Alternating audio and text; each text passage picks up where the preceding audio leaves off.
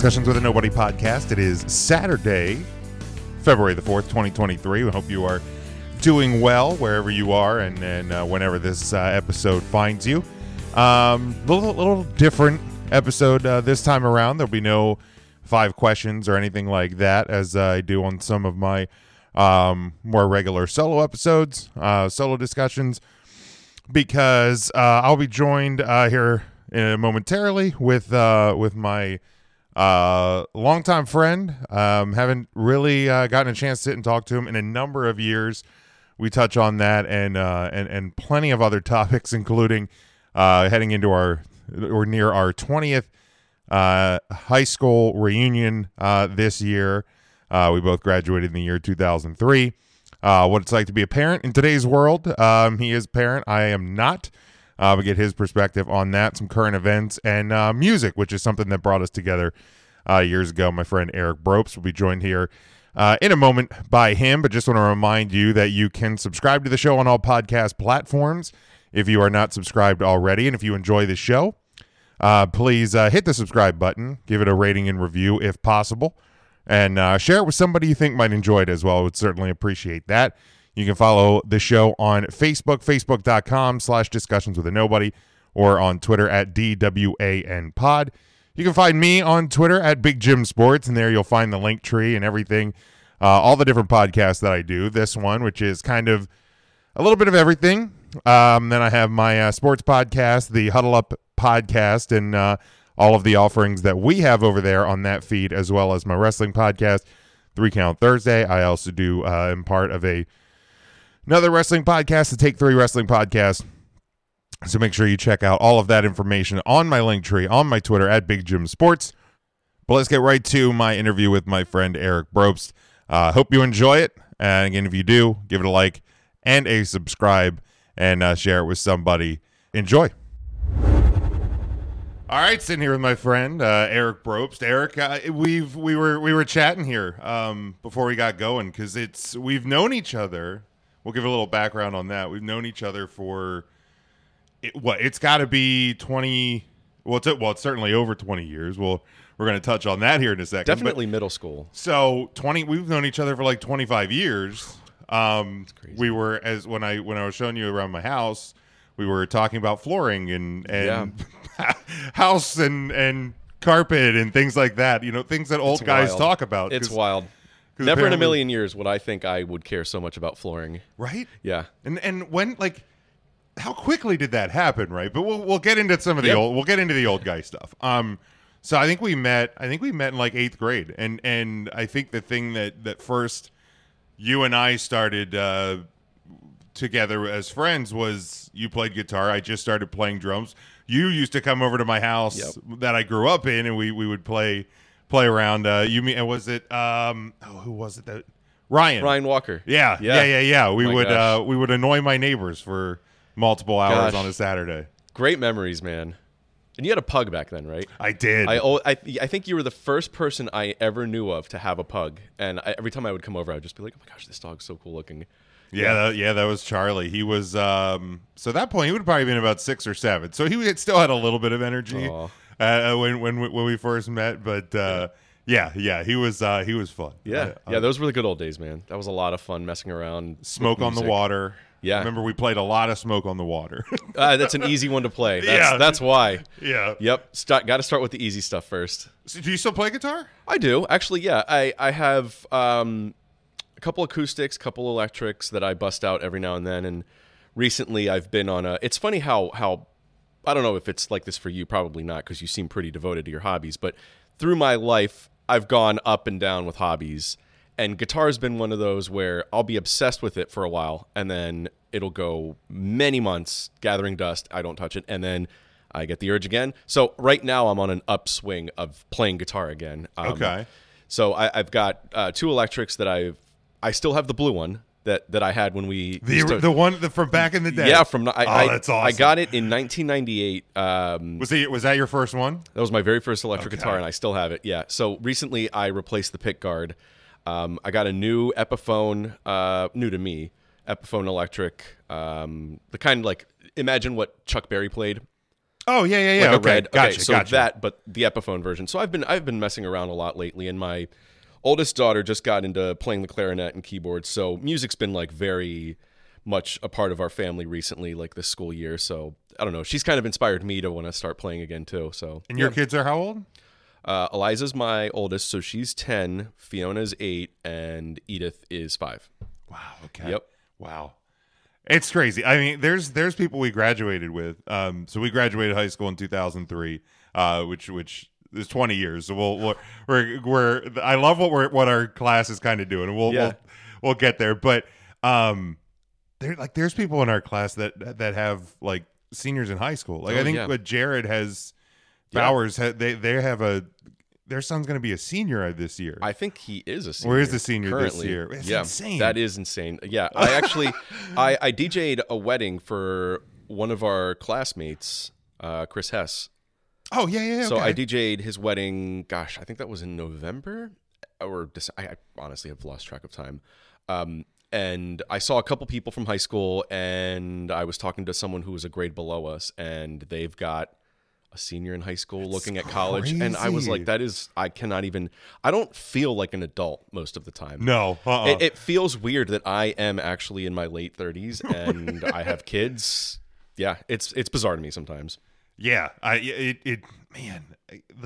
can't even fathom. Like obviously we don't have kids, but now sidebar, the DJ thing, you guys, you're kind of wrapping that up, right? Yeah, so I had a DJ business pretty much started right after high school. I DJ'd on my own for probably, maybe 6 years. And then I met with my friend Mike. The two of us started the business together. The Provolve was 2009. So we started off kind of slow, then it quickly built up. That's like the early days of Facebook advertising. Sure. So we took advantage of that. And a lot of networking back in the day, and then it just skyrocketed into. There was one year where I had myself 43 weddings, so that was almost a wedding a weekend. So there were weekends where I had a wedding Friday, Saturday, Sunday. Man, that's got to be exhausting. Oh, it was. I mean, that was before kids. Then once kids came into the picture, then we had to kind of cut it back a little bit. So our original goal was to only do it for 10 years, which would have been 2019. Okay. But things were going so hot in 19, and then the pandemic hit. And then so a lot of weddings slowed down. We had a lot of weddings cancel, a lot of weddings reschedule. And so Mike and I were thinking, man, this would probably be a good time to kind of pull out of the wedding DJ business. So last year, 22, was our last full year of weddings. Now are some of those like wrapping up? Yeah. Some of those postpones from 2020. Yep. And then I had 2 weddings booked this year in 23 that I have since passed on to the guys that used to work for us, work with us. We had 2 other guys. They decided to start their own company after Mike and I decided we were no longer going to continue. So I passed off my remaining gigs to them. And yeah, so it's nice to see the continuation of those guys were with us 10 years. And then they decided they still want to keep going. So they started. What's their, give them a shout out. I mean, sure, maybe they're guys that you worked with and trust, like might as well give them the plug. So Finn, as in like the end. So, they're calling it Finn Entertainment, and their tagline is something about like you're happily ever after. So it's like the end, but like in a good way. Oh, so, yeah. Like, Finn, if you think about it, I mean, we're both married. When you get married, there's a end to your old life, and now you have your new life. Yeah. So I kind of like that. Yeah. So they are Lancaster, PA based. Yep. They're still going strong. They've got a lot of weddings booked already this year. So I'm not completely out of the DJing. Like I'm still involved with my daughter's school. They have me doing an event in May, so I can't say no to kids and DJing events for that. So, and I'm also doing later this month. I'm doing a father-daughter dance for a local elementary school too. So I still have my equipment. I still have the music. I still love the music. So, I'll still do things here and there, but nothing official and nothing like definitely not weddings. That's a huge commitment. It's a lot of stress. There's a lot of anxiety. Even after doing it for so many years, before every single wedding, I am panicking that maybe I I mean, I still have dreams and nightmares like a couple days before that I forgot about the wedding or I went to the wrong venue. Where you got the wrong first dance song. Yeah, or that is like the that. biggest one. That is like my I'm number sure one that's- fear. Yeah. Forgetting, either playing the wrong version or playing the wrong song altogether. And that's honestly only happened once, and it was at the very beginning. There was an issue back when people still used flash drives.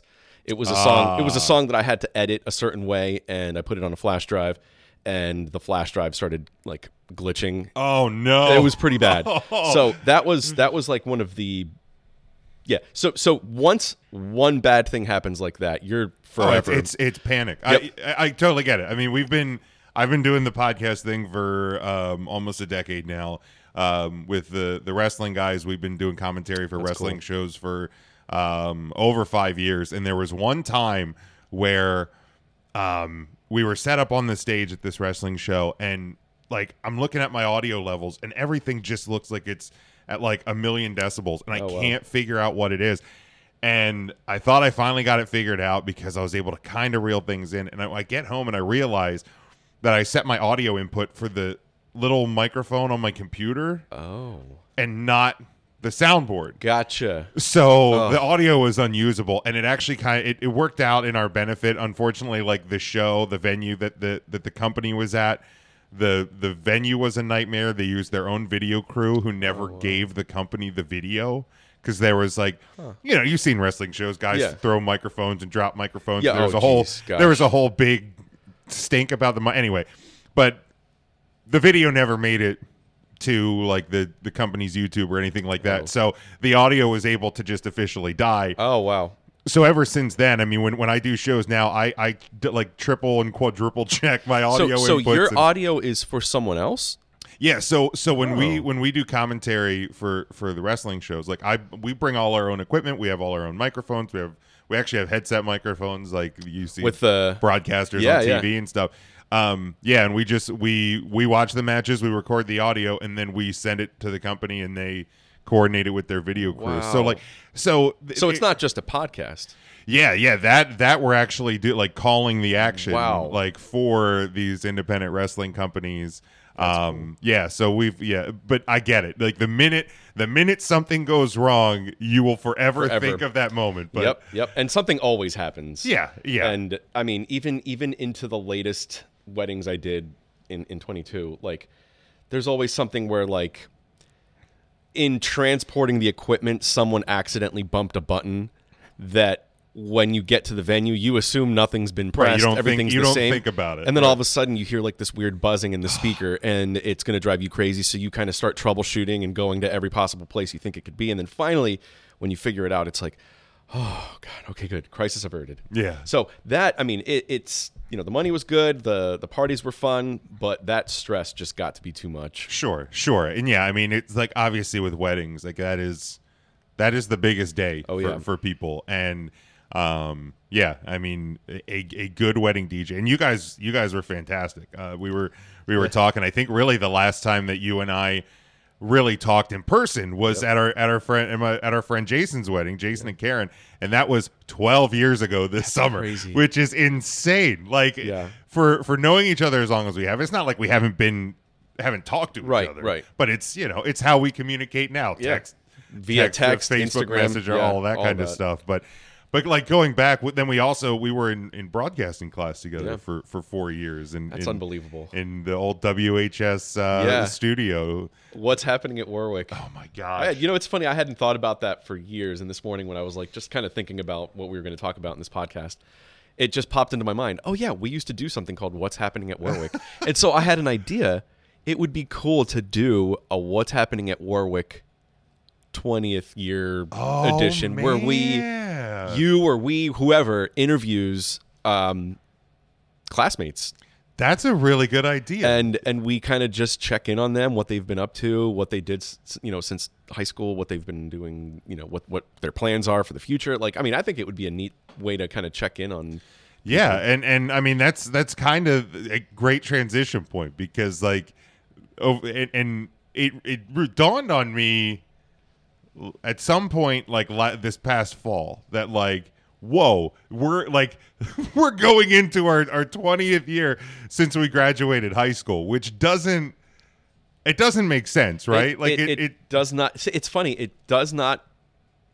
It feels weird being here 20 years later. Like, where did the time go? How did this happen? But then at the same time, it feels like such a lifetime ago. Yeah. Like, I am a completely different person than I was back then. 100%. And, you know, sometimes when I think back to high school or even college or even like 5 years ago, like sometimes I'm just like, man, who was that guy? Yeah. Who, like, and now, you know what's a wild trip down memory lane is like the Facebook memories for this day. Yeah. Like you click and you scroll back to like something you posted 13. 7 years ago or 12 yeah. years ago, and you're like, who the hell? Yeah. Who is that guy? Yeah. Why did he think that was funny? Who put you right? That's embarrassing. Like that joke wasn't funny. Like there's definitely been posts that like I've gone, you know what? I'm just gonna silently delete this. Delete it from history. It did not happen. Like, that's funny. And not that I ever tweeted anything or posted anything that was like that bad. Yeah. But even still, it's like you look at some of these things and go, well, no, that's not funny. Like why did 23-year-old Right. James think that was funny? And why did other people like this? Right. Wow. Gosh. I know, right? So recently, I think it was Megan Callahan, that first started this discussion on one of like the reunion pages, or maybe it's just on the regular I think Facebook it was her page, own. Like she posted something about like what's like, is anything going on for our reunion? Because I mean, it's February. I mean, we're literally 4 months now from the 20th anniversary when we graduated, and like nothing's been planned, nothing's been, you know. And I get it, man. We're Right. life is crazy. Right. Like out of nowhere, we went from 15 years to here we are at 20. Like I Right. feel like the last 5 years have gone by insanely fast. Yeah. And she's this idea of like this bar crawl, this Lidditz bar crawl, because like there's a lot of these little breweries and bars in Lidditz. Lidditz is definitely on a much different level than it was when we were unrecognizable. In high school. Yeah. I mean, I never would have thought that when I hang out with friends, the first place we recommend is, hey, why don't we go to Bull's Head, or why don't we meet up at Blackworth? Yeah. Or I still need to get to Blackworth. It's by the very way. good. I've heard it's fantastic. I haven't been yet. It's so good. Yeah, I gotta go. I'm just gonna have to go. The steak is incredible. The last time, we were there a few weeks ago, and we got seated near the. So their kitchen is open, and they've got literally just a fire going. Yeah, I would say they got like it's like an open fire pit deal. So thing, and right? it's so hot that if you're sitting in the area near there, you can feel the heat from the kitchen. Wow. Okay. It's pretty cool, and the food is incredible. The drinks, their bartenders are fantastic. All right, Highly I'm recommend gonna it. have to do it. Yeah. Our anniversary's in April, so maybe There you that'll go. be Have you been to Per Diem? The funny thing is, I haven't. I worked out there. Yeah. Like that open it was open for probably about the last like 2 years that I worked out at Claire, and never went. I think it's probably because like you clock out, you just want to get away, Get out of there from that world. I do want to check it out. I've heard a lot of people speak pretty highly of Per Diem I think as well. The when I think of people's reunions, I think, okay, everybody pays for a ticket.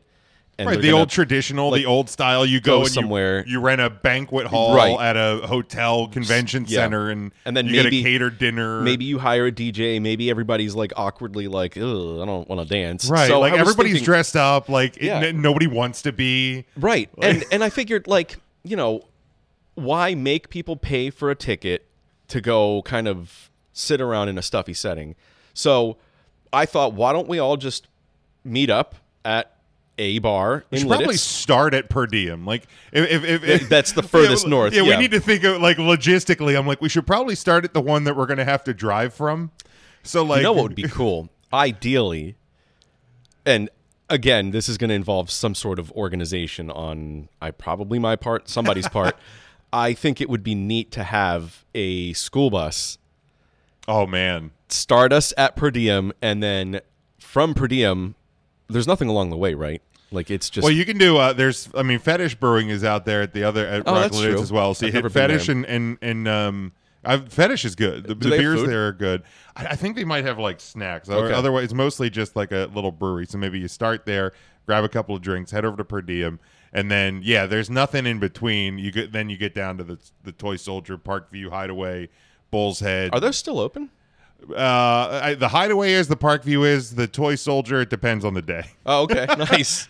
Yeah. So, I mean, it would be so neat to have it. I mean, I don't want things to be timed, but, kind of like when you go on vacation and you're part of a tour group, like, you're here for an hour and then you go to the next place for 2 hours. And then, so it would be neat to start it maybe at noon on a Saturday and then kind of map out where we're going to be so that whoever wants to show up, like, if you just want to go to Bull's Head at 5 o'clock, well, eventually we'll all make it there. Yeah, at 5 o'clock. Because obviously everybody has busy schedules. A lot of I'm not expecting people to come to every bar. Yeah. I mean, I will. I mean, so will I. But I feel obligated to, because this was all my idea, and it would be weird if I didn't participate in it the full way. So. Right. Well, you got to map out the whole weekend, because then the next day is rest and recovery. And then we are old people. We now. all meet for brunch or something. There we go. That's a great idea. Yeah. Hit a brunch spot, because we're all going to need a recovery. So here's meal. what I'm thinking.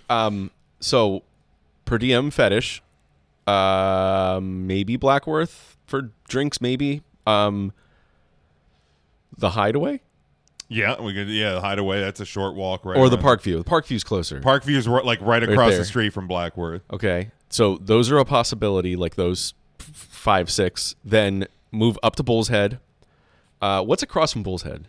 Was Joe Boy's, right? Tide House now. Tide House. Okay, so Tide House, Stolen Wolf. Have you been there? I never have. Like I've never been like a whiskey or like bourbon guy. Now just so you haven't entered that stage I haven't, of manhood. No, I haven't. I haven't. So you're still graduated stuck to in that. beer. Yeah, I'm still stuck in beer. Recently, That's I've like crazy. graduated more to like the craft beer scene a bit. So I'm getting there. Actually, recently I had dinner with a couple of friends, and the one guy is like a huge bourbon guy. He's got like. yeah.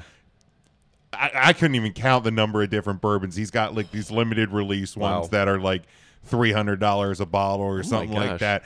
And so he let me try a couple of them. And like, I mean, that's a harsh world to step into when you've never stepped in. But I handled it. I didn't. I mean, could you, while you were drinking any, could you see why people like it? Absolutely. Okay. Absolutely. I didn't know if it was completely like, nope, I hate this. Oh yeah, no. Okay. And because like the first time I ever had an IPA, I was like, oh no, no. I could never. I tried. Oh, see, I love them now. It's funny. So when you go beer, what's your go-to? You know what? To be completely honest, I've never truly been a beer fan. Okay. And if I have a beer now, it's after mowing the grass and making sure my lines are all straight. I come into the house. My man. I come into the house and maybe, and even this would be a long shot, but at that point, maybe I would have like a Miller Lite. Okay. But as far as like anything fancier than that, maybe I went through a phase where I liked a lot of Dogfish Head. Okay. Like the Sea Quench Ale. Oh, Sea Quench is good. Yeah. Yeah. And a couple of their other. So you're going like weird. if you would go like lighter, crisper sort of a deal. You're not going 100%. You're not going stouts. You're Nope. not going. Oh, God, no. Stouts are gross. Stouts are gross. no I don't way. get it. You Is like Guinness a stout? Is that Yeah, considered a stout? yeah. Okay, that I can handle So you Guinness. can handle a Guinness. I can Okay. handle a Guinness, but maybe just on St. Patrick's Day. No, well, You're not going to find me just hanging out drinking that. No. You know, I will say a drink that I still do like to this day. It's sort of beer based. It's you fill a glass halfway with Guinness, and then you use a special spoon and you pour cider, like a sweeter cider, so that it makes a half and half. And so they do stay separated for the most part, but every time you tip your glass, a little bit of the Guinness. So it, like every sip gets a little bit of both, and that's really good. And the best Interesting. place for that is Quips in Lancaster. Okay. And I'm sure they still do it. You just ask the bartender for a snake bite. That's what they call it there. But a snake bite, I think, is a different type of shot. Yeah, I was gonna say that's It's like a different that's drink. like a different shot. But for some reason, specifically there at Quips, if you ask for a snake bite, that's what you'll get. Okay. Yeah. Right on. Yeah, I've it's been a long time since I've been down to Quips. We used to go down for like their wing night. Yes. Which is, I mean, fantastic. But yes. And now eggs are more expensive than wigs, probably. right. Have figured that out. But yeah, it's so yeah. We because really like that's kind of the thought I had is because I know some people that graduated in like 2002, 2001, and like some of them were like, "There's no way I'm spending $70-$80 for some sit down dinner." No. And I think really kind of the reason like we're the first kind of social media generation. Mm-hmm. So all of us are connected, Facebook, Instagram, all of that.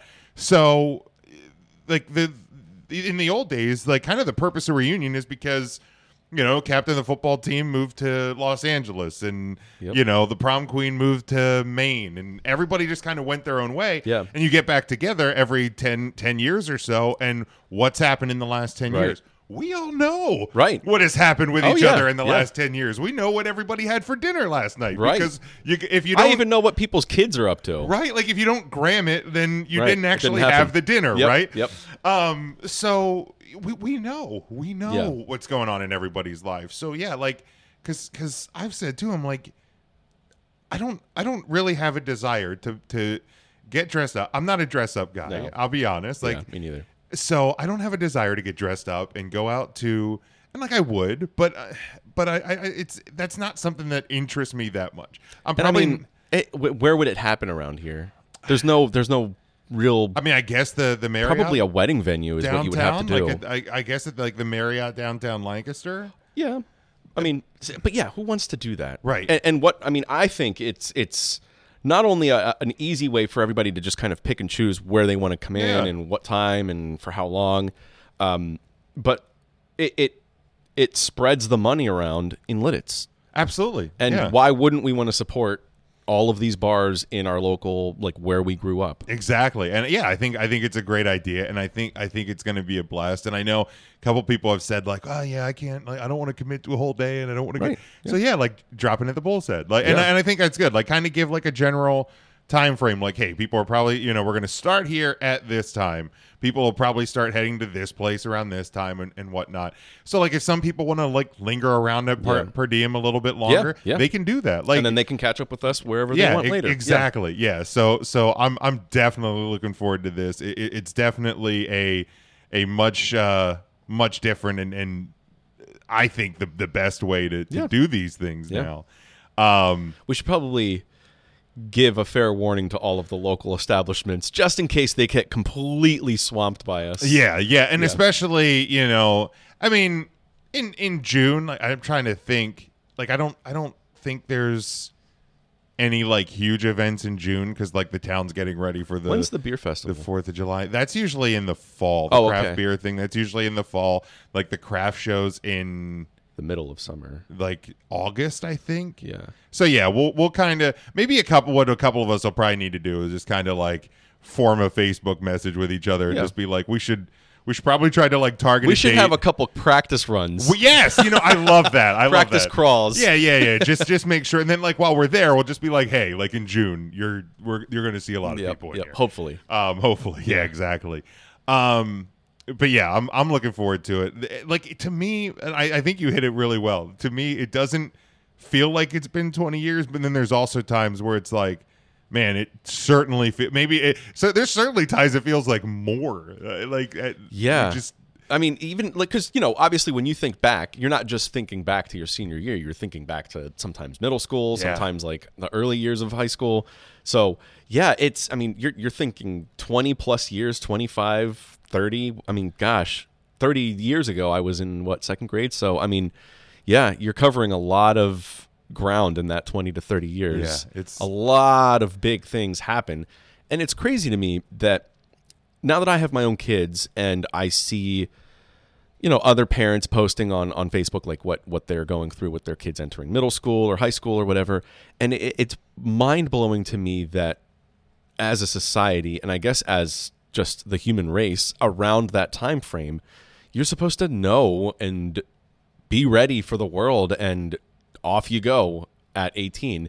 And I mean, obviously I was ready. I went to college. I got through that. I had a couple jobs during college, and you know, I got responsible pretty quick. But it's mind-blowing that at 16, 17, 18, like you're expecting kids to know and be ready to go out. Like there's still stuff I'm learning now that like would have been amazing if I would have known 20 years ago when I was graduating high school. And to kind of bring it back to how we know each other, I was so focused in high school on my career. Like I was obsessed with broadcasting, so I only took broadcasting classes. Like if I could have filled my entire day for 4 years with just broadcasting classes, I would have done that. I took a journalism class, a couple of extra like writing courses. Like my mind was just set on working in broadcasting. And then once I got to college, same exact thing. Did not even look at any other options, had my blinders on. And then my last semester, so the final semester of college, I was working in radio, and I decided one day, this is not what I want to do. Wow. For the rest of my life. I don't want to do this. So I was recently talking to a friend whose daughter is entering high school, and they were talking about how there's like offerings for AP courses to ninth graders, and the thought of like having a kid select something so early for a career, and like it's just mind blowing to me. So the advice that I always have given to people that have kids or they're they're going into that age group, like don't be as focused as I was. Yeah, I like 100% keep agree. your options open. Like I wish I would have been more open to other courses, because initially I just wanted to go to a broadcasting school after high school.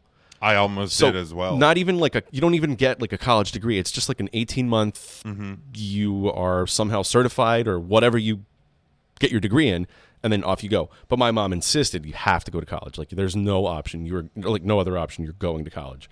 So, See, I tested. There was a school in Baltimore. Yeah. That I went down and tested, and I almost went. The thing that kept me from doing it was I went and I took the test. I got approved, and I sat down. And I started thinking about it, and I was like, if I do this, like I will be starting my career when all of my friends are going into their sophomore year of college, and I'm like, I don't think I want to do that. Yeah. So then I went to college, and I was the same thing. Like it was always broadcasting for me, and then. Like I left school in 2007. I didn't graduate college. Oh, you didn't? No, I never graduated. What? Yeah, so wait, wouldn't that have been 2007 the year that you been graduated? That's when I graduated. Yeah, it would have been my last year. Oh. And so how close are you? I basically have a year left. It was basically a semester of class and a semester internship, and I would have been done.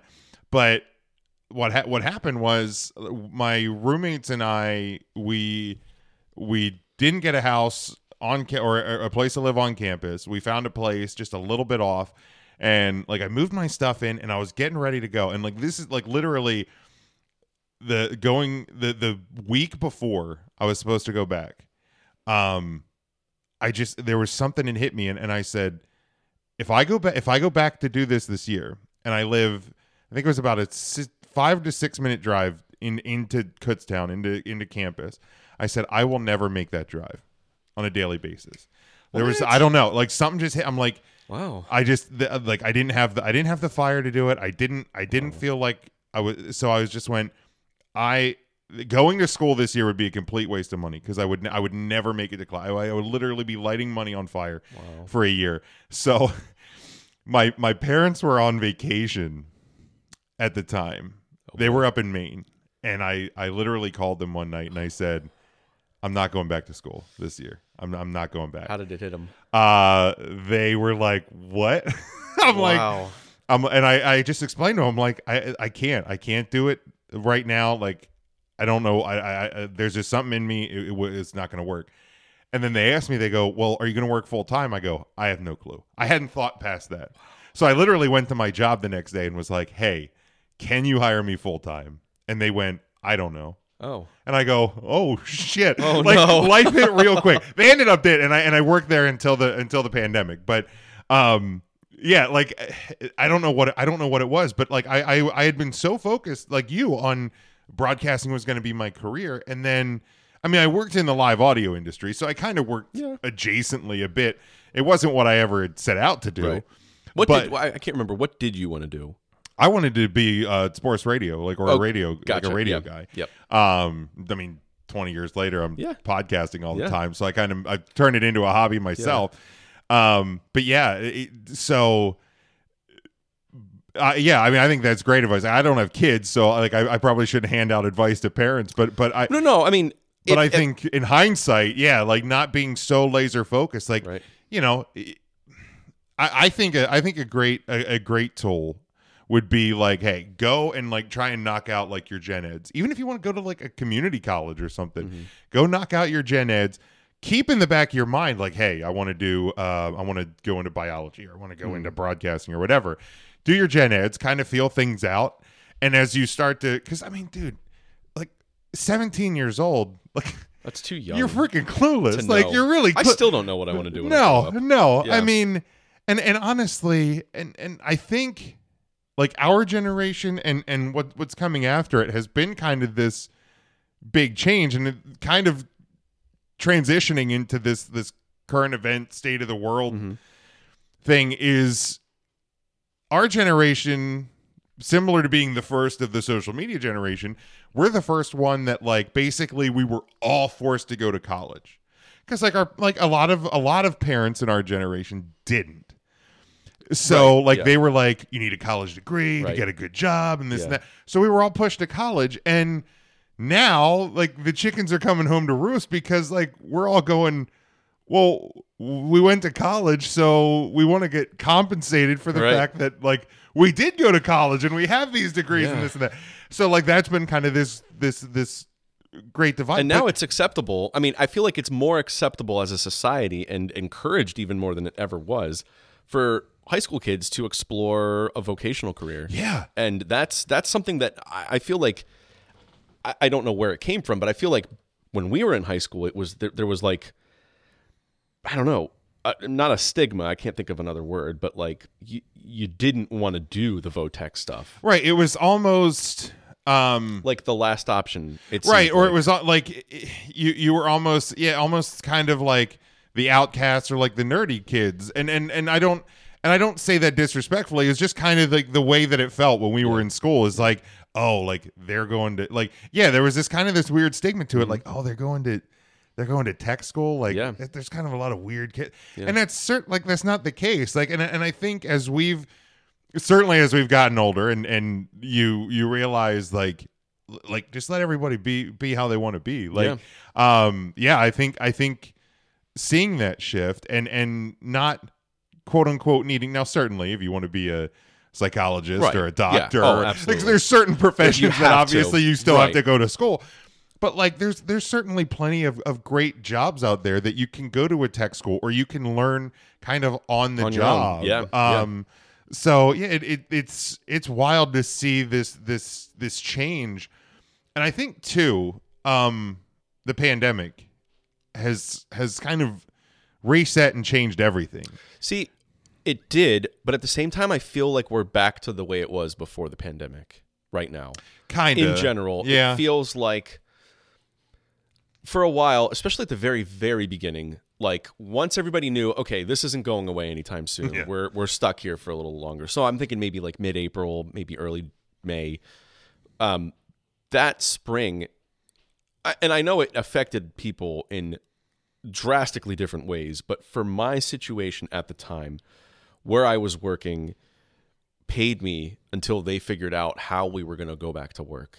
And the where I was working didn't ever have this. Obviously, nobody had this, but they didn't even have the equipment necessary to allow people to work from home. What is it? I mean, you don't have to say where you work if you don't want to. But no, I will. What do you do? At the time, I was working for county government. So a lot of what I've done since graduating college has been working for either the state government or county government. So I worked for, right out of college, like 5 months later, I started working for the Department of Welfare as a caseworker. Okay. And that was around 2008, 2009. Then from there, I ended up moving into the Department of Labor, the Pennsylvania State Department of Labor. Worked there for 7 years. And then I worked in county government for domestic relations for 4 years. And during COVID, like when that first happened, we were being paid. Like we didn't have to go to work at all for 2 whole months. Wow. Okay. Until they literally, it took them 2 months to figure out and roll out a plan. So they ended up buying a ton of laptops. They ended up, I don't know, having to have some sort of remote desktop system installed on the server or whatever. So it took them 2 months to even get us to the point where we could work from home. So then we were working like maybe 1 day a week. So for that 2 months, I was completely like no responsibilities. Thankfully, at the time, since I was being paid, like I literally did not have to worry about anything. Yeah, it was a blessing. I mean, it did amazing things for my family, and I think for the most part, there has been some societal change that came from COVID. But I remember at the beginning of it all, it felt a lot more hopeful that this could be a massive, true reset. Yeah. Like people were going to think differently. Politicians were going to ease off on whatever their issues were with opposing parties, and right, because at first, like it did kind of have this like great uniting feeling. Yeah, like everybody's like we're all going go through home, this together. we're all dealing with it. Yeah. And we're all everybody kind of encouraged. It was the same message, and then very well, but then very quickly that changed. I mean, I think the only thing that we've had in our generation, more so than the pandemic, was when 9/11 happened. Yeah, that really was a time where everybody, I don't remember anyone bickering, or like everybody at that time had the closest thing that we will ever have to being united, in my opinion. I don't think there's ever going to be another time. I think here, unfortunately, I think there's been a lot of stories like especially in New York, like, business owners that were of like Middle Eastern descent and things like that. We've come to learn were ostracized. But like I think locally to here, there was certainly this feeling. And I mean, we were juniors in high school, so the perspective of it, for us, I think was certainly different too. Because I remember in those days and months after, it was just kind of like, we're all we're going through this together, sort of a thing. And then the world gets back to normal eventually. And then we end up realizing, I don't know what your thoughts are on conspiracies, but all kinds of things are now. I mean, I'm not a conspiracy theorist at all, but there are certain things that 20 years away from it, you start thinking of in different ways, and I mean, obviously everybody knows that the war that led to us going into the war in Iraq. Oh yeah, Afghanistan. And then in hindsight, many years later, we realize, okay, some of this was kind of shady. Some of this was, some of this was used as an excuse to get Saddam, or all that stuff. At the very least, a national tragedy was the ticket to George Bush sending us to war. Basically, at the very.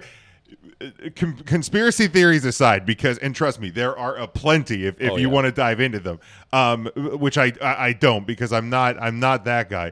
But it's most certainly it was galvanized and it was politicized, for 2 wars, one of which is still going on 22 years later. But and we're obviously we're seeing it now, and so you kind of touched on, like, with being a parent and trying to start guiding kids towards college or whatever they want to do, and kind of keeping this open mind.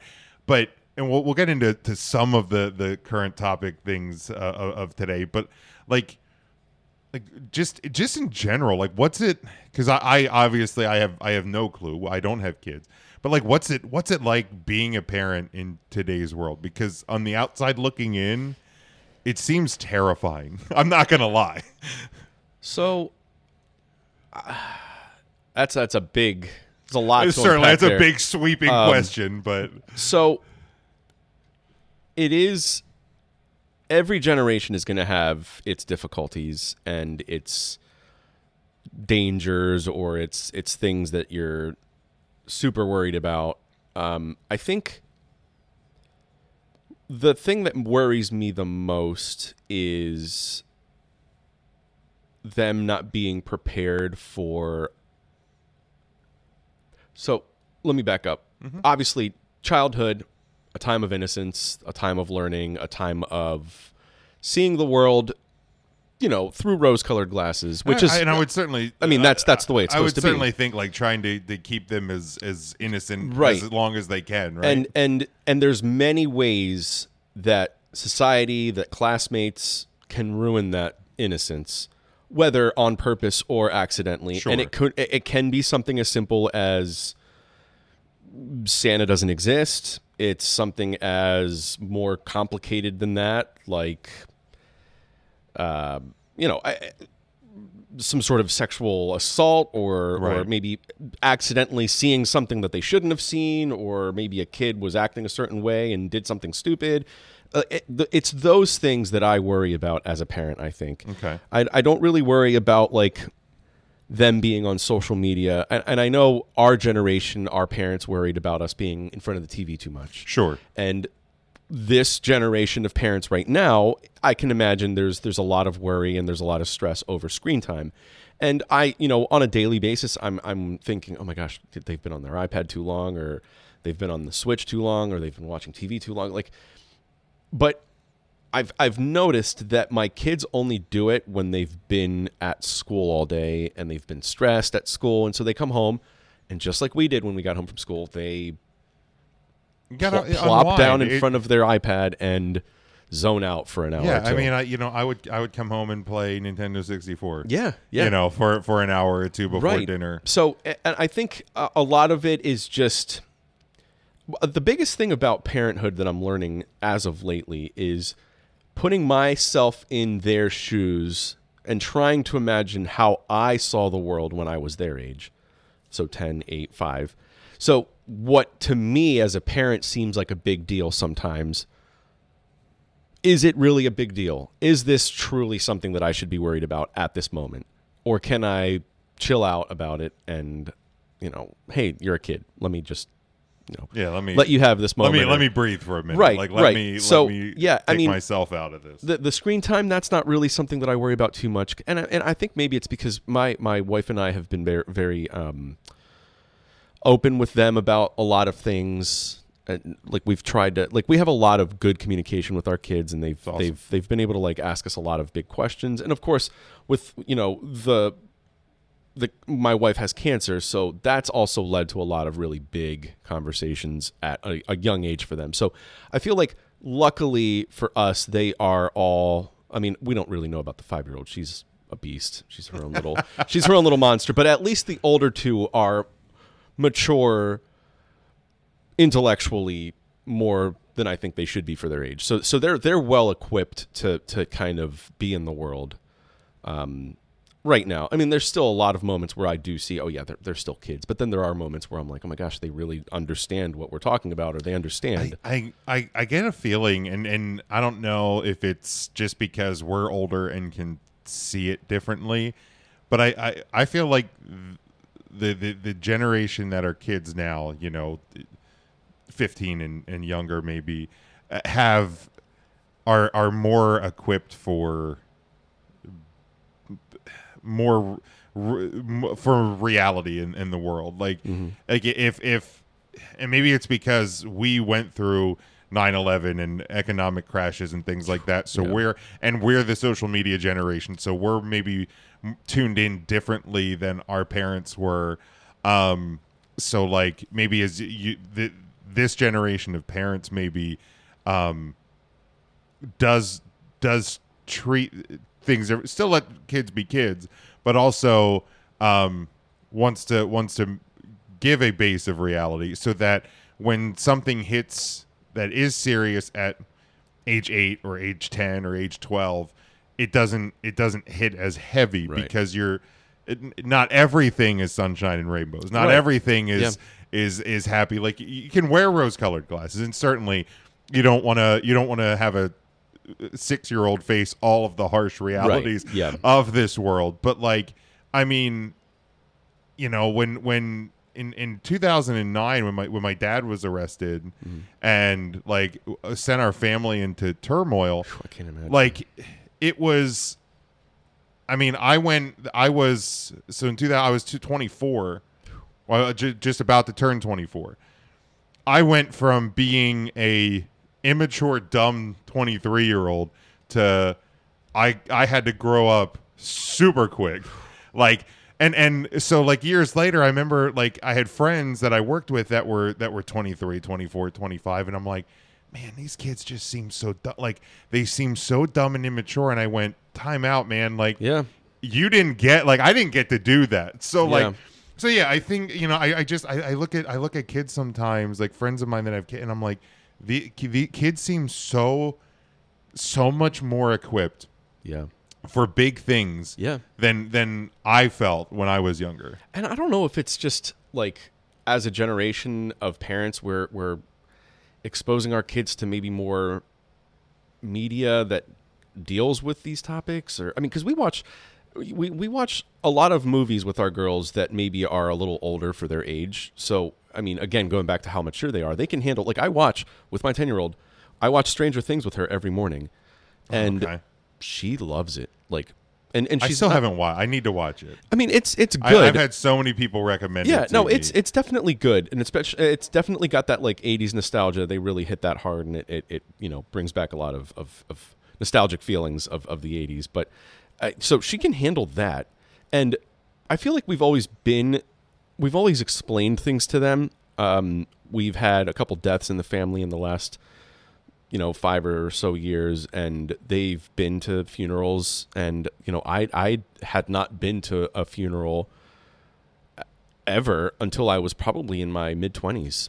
Wow. Yeah. So I feel like they're experiencing the world way differently than I did. Yes. Yeah. I mean, my no, I don't remember. My dad's brother died when I was 4. Okay. But my grandpa's died when I was 7. And like I had other people, so like because I knew in your 20s, that's insane. Like I knew some people that like their first funeral they went to, and it wasn't even for a family member. Wow. It was for she was family, but it was my wife's aunt who had passed away. Okay. She had died from cancer, so it wasn't like for real. If I'm going to talk about a funeral that I attended as someone who was directly affected by the death of another person, it was when my grandmother died in 2018. So wow. Yeah. So really, I mean, yeah, I really have not had, I mean, for good or bad, whatever, it is what it is. Yeah. But then, they were at the funeral when my grandmother died. They experienced all of that. They were around everybody being sad.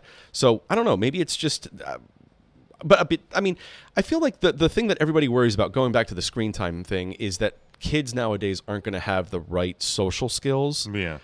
But I mean, volunteering at my daughter's school, they recently had their talent show, and being the audio guy that I am, I got volunteered to run all of the audio for their talent show. So that, and so I had to go to a couple of rehearsals. I had to go to a couple tryouts. I sat through 2 performances running audio and having to interact with the stage crew and the kids. I think kids are fine. There's like, I have not, and I mean, granted, it could be those kids are in a talent show because they have the outgoing nature and they do have the social skills. But, I also coach softball. That's a huge part of my life right now. I'm actually the commissioner of the Hempfield Youth Association that's awesome. softball league. So, and I've coached 8 youth, so that's 6, 7, and 8-year-old girls for the last 4 seasons. So I'm entering my 5th season. I'm moving up to 10U now because my daughters are a little older, so they're moving up in age, so I'm moving up with them. And in the 4 seasons I've coached 6, 7, 8-year-old girls, I'm not worried about kids.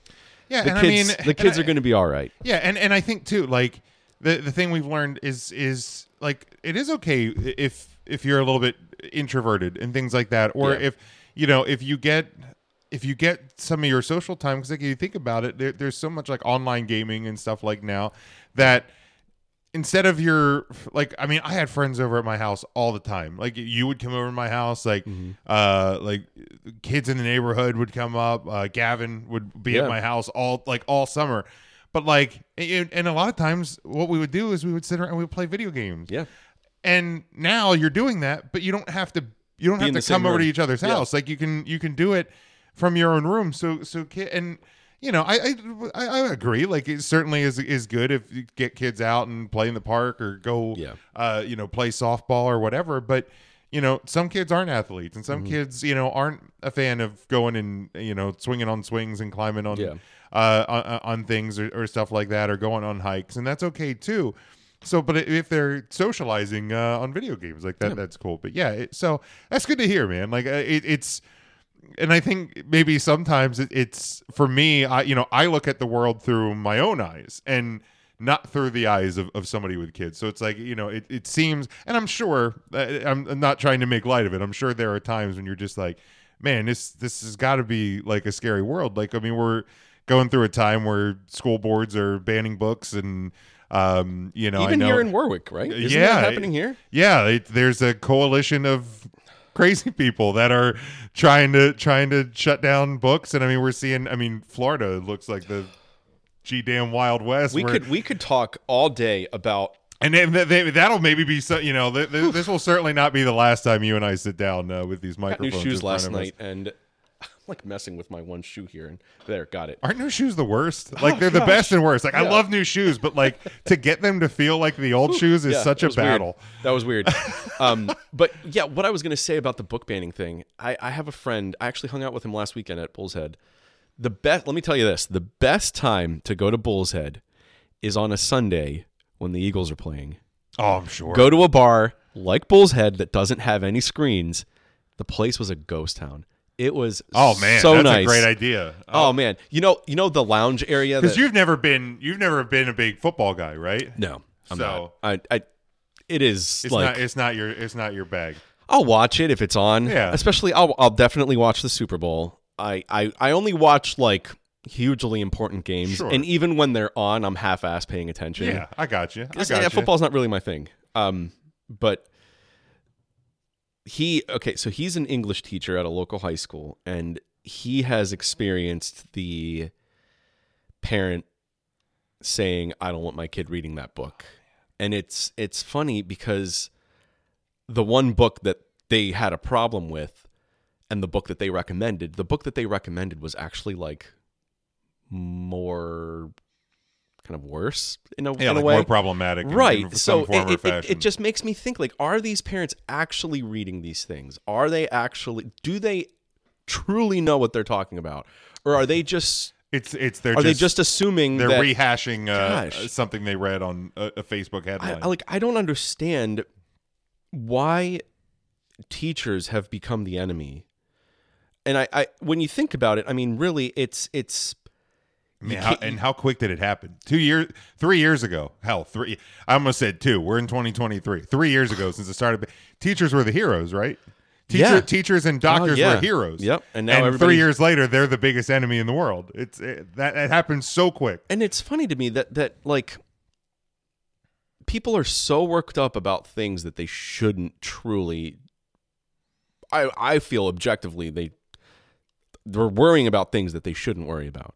And they're choosing the wrong enemy, and they're flipping out on the wrong people. I mean, I could name all of the ways that they're being wrong. Like you have your mind wrong, and if you truly do care about what book your kid's reading, or if you're that devoted to their education, run for office. Exactly. Run for school board. Run for whatever.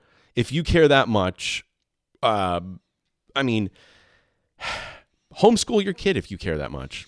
Yeah, and so I have one of my best friends has a niece who's in middle school, and so we talk about this the whole book thing and all of these issues regularly, him and I, because he'll vent to me and like one of the biggest voices in this Warwick coalition of book banners or whatever the hell they're calling themselves. I remember one time seeing him comment on something about how, like, you know, I didn't even know that, like, this book was being offered in schools. And somebody replied to him and was like, they sent out a list at the beginning of the year. Like, did you not read the list? Like, are you too busy trying to, like, pick your fight online instead of, like, and again, I don't have my hands in it as deep as ever, because I don't have kids. So, like, I'm aware of what's going on. So when it's time to vote for school board elections and things like that I'm keyed into it. But yeah, like, I'm just going, I feel like instead of, like, yelling about it online, like, you should maybe be looking and being able to, because, like, you're allowed to select, like, the books that, in this case, with this particular situation, you're allowed to select, like, these certain books that, like, your kids are approved to read. So I'm like, just look at the list and approve or disapprove certain books, man. Like, you don't, like, and we're in a public setting. Yeah, shouldn't that be how it is? Like, yeah. Like, if you want to pick every little thing, homeschool them or send them to private school where they can do that stuff, right? Right. It's. Gosh, I mean, I've got so many thoughts running through my mind right now. Like, and I'm sure we can event maybe. This could be an entire. Longer, if there's one thing here it is. If there's one thing that worries me about being a parent, is other parents. Okay, other parents that are raising their kids in a way that I disagree with, and here's the problem: everybody thinks they're right. Yeah. You think you're right on this topic. Well, I think I'm right on this topic. Well, he thinks this way about this. Like, it's to the point now where everybody has an opinion, and it's not even an opinion. It's like everything they believe is sacred. Right. And I believe every opinion becomes fact to them. But, like, to them, and that's the problem. See, and that's the problem, because, like, okay, then if you're thinking of it through that lens, well, what makes me right? Yeah. But I just have this innate sense of what's right, and the things that these people are worrying about, or these things that they're using, like the way that they're raising their kid, like, you're raising an asshole, or you're like, think about it, like, is this really the hill you want to die on for your kid? What are you actually? What's your problem? What is your deal? What is it about this book that is bothering you so much? Yeah. What like, you really think that your kid reading this book is going to completely rock their world to the point where they're going to be a different kid? Like, I guarantee whatever this book is offending you about, your kid's already seen it on YouTube. Your kid's already seen it in a movie. Right? Your kid's already seen it in a show. Like, the things that people should be fighting about: get better food in schools, give kids more time outside.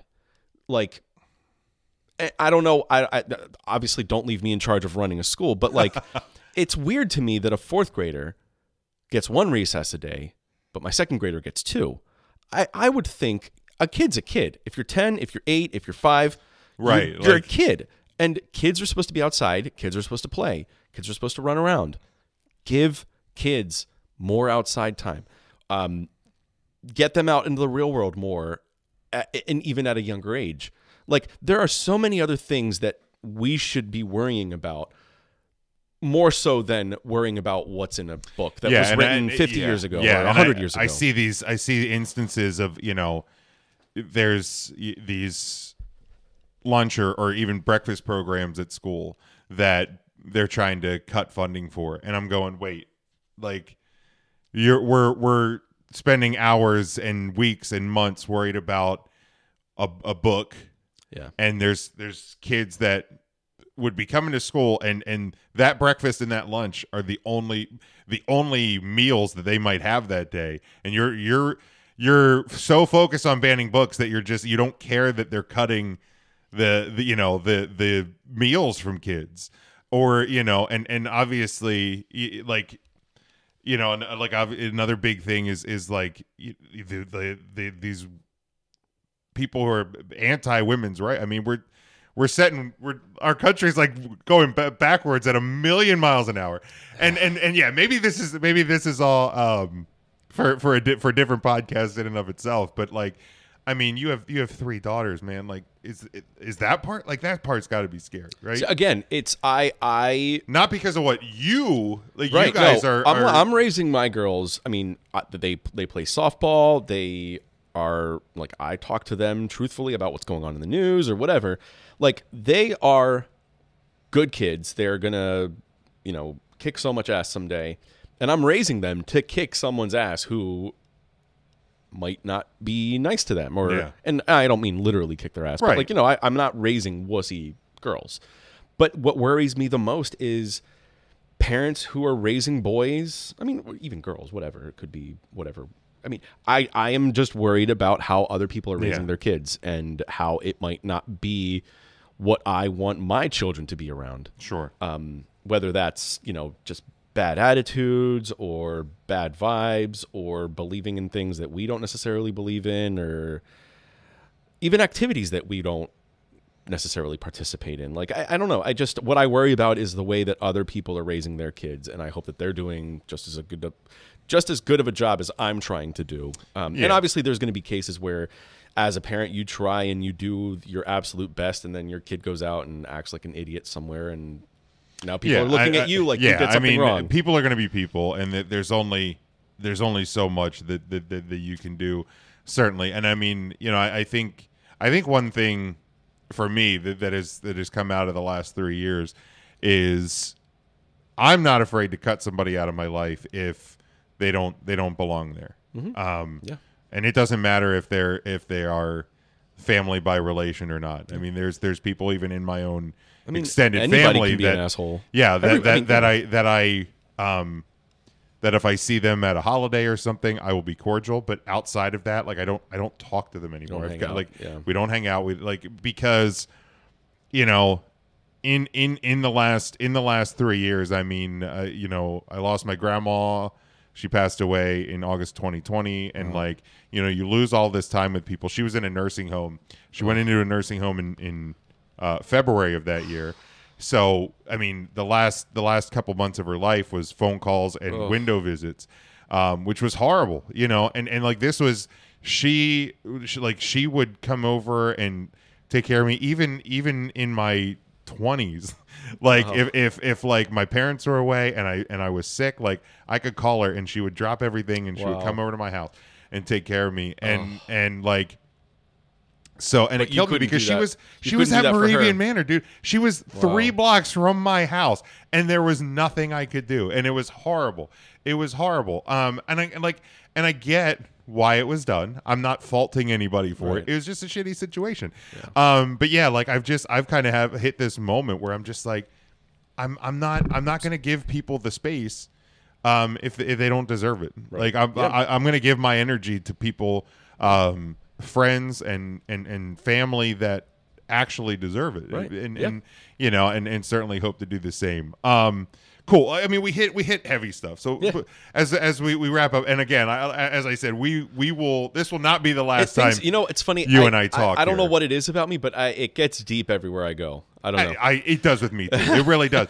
But I think, I mean, critical conversations need to happen. Yeah. In any group. And my friend Ryan and I, it's funny. We'll go on like a Walmart run, and this happened 2 weeks ago. We went on a Walmart run, and we end up sitting in one of our driveways, either out front of my house or out front of his, and we're just talking for half an hour about just these like deep, serious conversations. And I'm like, one of these times I'm going to pull my phone out and hit record. Yes. And just whatever this conversation is basically like what you and I are doing right now. So it needs to happen because that energy gets inside of us. It's good to get it out for one. Oh, yeah. And I think if it can spark conversation with other people, that's valuable as well. And let me one more thing about the book situation. Okay. Absolutely. So let's just say there is some graphic sex scene in a book, but maybe that's not the scene that sparks something in your kid. Maybe there's something else in the book. So it's almost like parents, by doing this, aren't trusting their own kids. Right. And they're stunting their kids. It could be a book they love. It could be a book that completely changes their minds on something. So what it is parents fearing that their kids will believe differently than they do, or they'll find something, or they'll be changed, which is okay. That, nobody wants that for their kid to have them be completely like off the rails somewhere. But I mean, you don't know if you're preventing them from blossoming into something because of this book. So anyway, no. We can move on.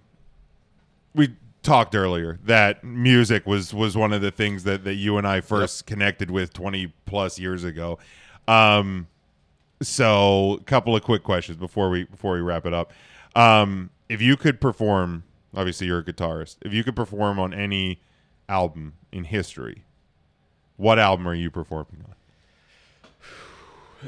So I gave this a lot of thought. Like, that's why I gave you these ahead of time, because I'm like, and this requires some thinking. It's funny. Normally I don't prepare for these things. I like to just come in and wing it, and whatever's on my mind is how it comes out. But for this one, I was like, man, I really need to think about this, because I love music so much, and there are so many amazing albums that would have just been like, even if I could have just played one note on that album just to be in the room while it was being recorded. So my mind was going all over the place. Would I have wanted to play with Green Day? Would I have wanted to play with Pink Floyd? Because who would you say is your favorite band of all time? Oh man, I would say Dave Matthews Band. Okay. But I have so many favorites that, like, even saying that, I don't know that they're truly my favorite band. I just have so much music that I listen to. So the thought came into my mind: a session guitarist, not even be part of a band. Oh, okay. So have you ever heard of the Wrecking Crew? Yes. Maybe it would have been awesome to be part of the Wrecking Crew. Oh, that'd be phenomenal. Because they played on so many. Like, it is. But I'm going to force you to pick one. I will force you to pick one. But yeah, no, the idea of being like a session studio guy, would have been awesome. And actually, a lot of what Steely Dan did, they used a lot of session musicians. Yeah. On a lot. I mean, I think every one of their albums they had session musicians, and it seemed. I think I've read that every album, even every track, would have different session players. Like, it wasn't the same set for the whole album. It was like, this song gets these guys, this song gets. So that would have been fun to be part of. For sure, something yeah, because you can be a hired hand on anything. But gosh, I think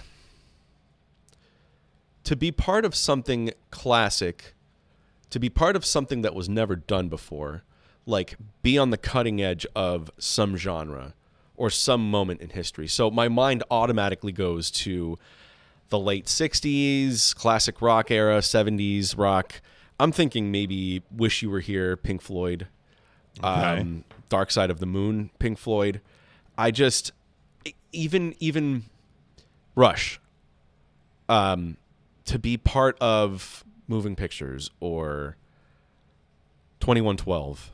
And I mean, gosh, just all of these like progressive rock bands from that era, the classic like psychedelic Pink Floyd. I mean, to give one answer, I will say Wish You Were Here. All right. Mine's actually, I shouldn't say easy, because I did go over a lot of them. I thought, there's some Who albums or Queen albums or this and that, but when I go down to it, and I am unapologetically a huge Kiss fan. I knew you were gonna I am a huge Kiss fan.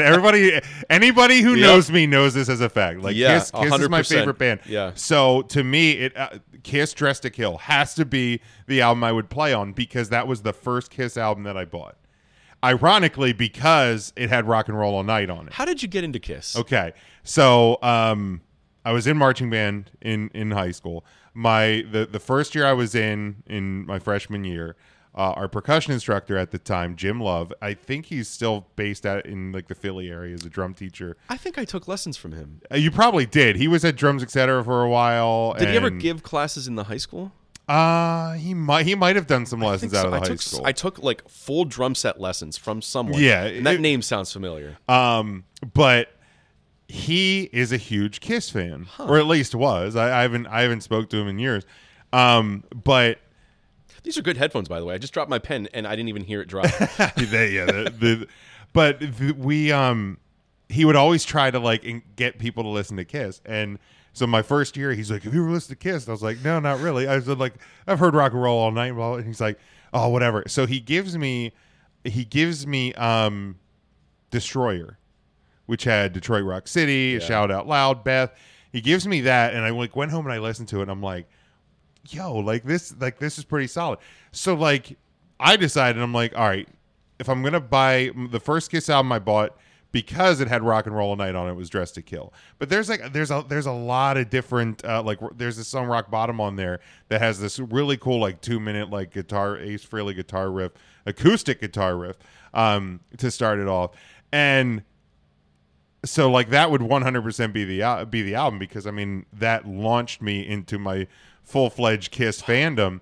But the ironic part is I hate Rock and Roll All Night. Yeah. Oh, I can see that. Because when you like, the Rock and Roll All Night, like, man, they are like, and they are not the greatest musicians. They never have pretended to be, but like there's a lot of interesting Kiss tracks. I always point people towards their Unholy album, and if you want to take a real wild trip, check out Music from the Elder. It's like this rock opera kind of concept that they did. Wow. So like I always encourage, man, dig into some of their deeper tracks, because Kiss is much more than Rock and Roll All Night.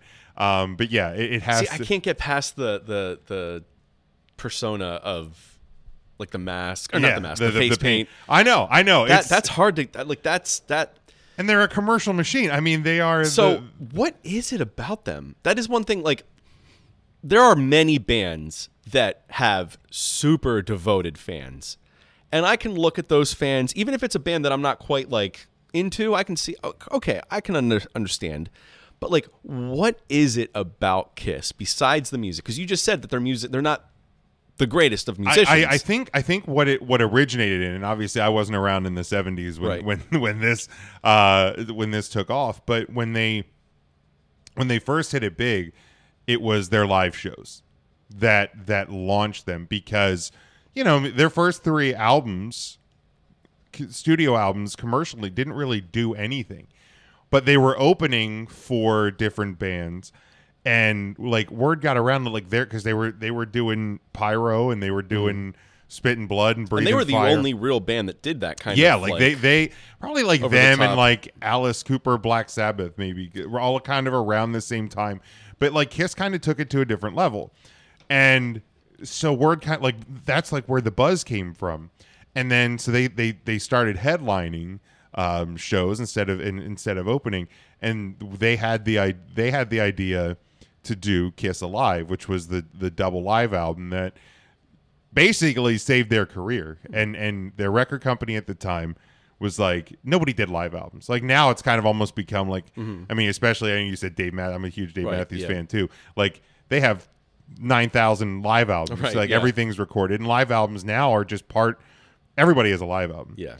Back then that wasn't the case. This is 1974. Like nobody did live out, especially not a double live record. As a release, like as a full release. Like this is the album we're putting out this year. And like their record company was like, you guys are nuts. And they're like, look, do this.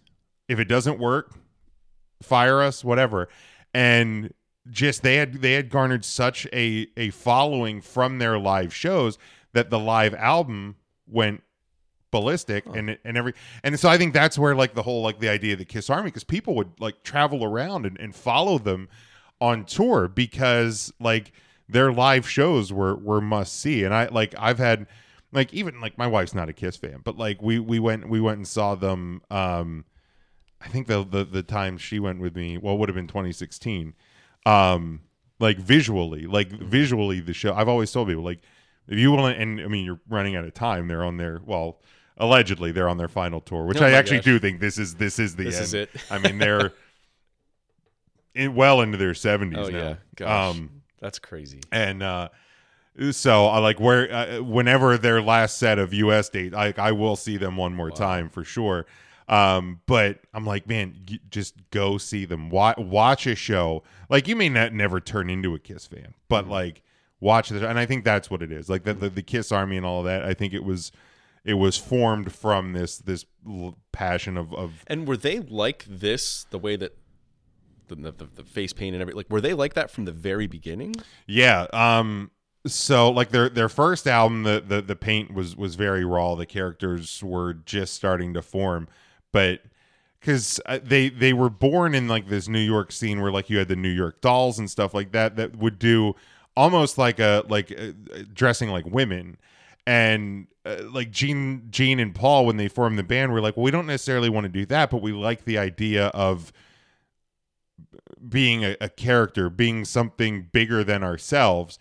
So they kind of created their own thing. Like Paul Stanley did the Star because it was just kind of like you're out in front. You want to be the center of attention. Gene, for whatever reason, kind of just had like, it's kind of like this darkness inside of him thing. I don't know where the cat came from for Peter Criss. I guess he loved cats. And then Ace Frehley was, dude's a literal like space cadet. Were they always in character? Yeah. Even in interviews? Mm-hmm. Yeah. So until 1983, when they unmasked for the first time for the Lick It Up album, and that's when Peter and Ace were out of the band at that point. Oh. So it was just Gene and Paul that were left. Anywhere they traveled, they either covered their faces or like if they did interviews, they did them in full getup. Huh. Because for years you didn't know what. So Gene were or their Paul, personalities? Were they acting or were they themselves? It was kind of themselves just turned up. Okay. So like Gene. So this is interesting because you like wrestling. So you like the spectacle. It's you like maybe that's you know what, I don't know that I've ever necessarily made the connection the two, because it's there's a bit of themselves, but they are playing a character. Cranked it up. Yeah. Maybe that. Look at that, dude. Look that's at that. Why you like wrestling. 20 years Kiss, of being a Kiss sense. fan. It makes sense. And it finally. So as you're explaining that to me, I recently got into a band. I've never been much of a metal fan. Okay. But I got into a band very recently called Ghost. Have you heard of them? I've heard of Ghost, yeah. Do you know what they look like? Well, I'm aware of I forget Ghost is basically just the one guy, right. And then he has the traveling musicians with him, right? But nobody knows who they are. Yeah. They're all in character. They're in a character, and the character changes all the time. He is a character, and it's some sort of like, it's a riff on like the way that the papacy is set up. Yeah. So like what Father something. He's like a pope, I think, or something. Like I think his character is literally like the pope. But then there was a time where the character was like a satanic priest. Yeah. And so looking at them and knowing them is completely different than what their music sounds like. Right. Their music's actually really good. Yeah, it's wild. I mean, I like it. I haven't dug down into it, but a couple of songs that I've heard, I'm like, okay. I can see why this. That is a character. Yeah, it's similar. It's the music. It's similar. Like the music, you listen to the music, and then it like kind of adds a certain element. There's something added to it, the experience that like you don't know who the musicians are, you don't know who the singer is really, and apparently they're also always in character, and you never really see. And even after, if the band members leave, you don't really know who left or who's new because it's always like the same generic costume. Yeah. So back in the day with Kiss, that's how it was. That's cool. You didn't know, like there's pictures of like Gene and Paul Trout. They would wear like cowboy hats, sunglasses, and bandanas over their face. Wow. So they weren't in makeup, but you couldn't see their faces. Right. Yeah. There's a rumor, I don't know if it's true, I read somewhere that Dave Grohl has sat in with them during shows. I would believe it. Yeah, and apparently other kind of big name. Awesome. Yeah. So I mean, okay, it's coming together now. There you go. Yeah, I get it. But I'll definitely say the album I will recommend the most to somebody who says that like Kiss is no good or that whatever is The Unholy. It was actually the last tour album that they toured before the original four reunited. So Unholy came out in the early 90s. So they were much different than like the makeup clad and all of that. But for a makeup album that I would recommend, probably the last one with makeup is Creatures of the Night. I think that's probably. So did their albums have themes? Were they like a whole together story?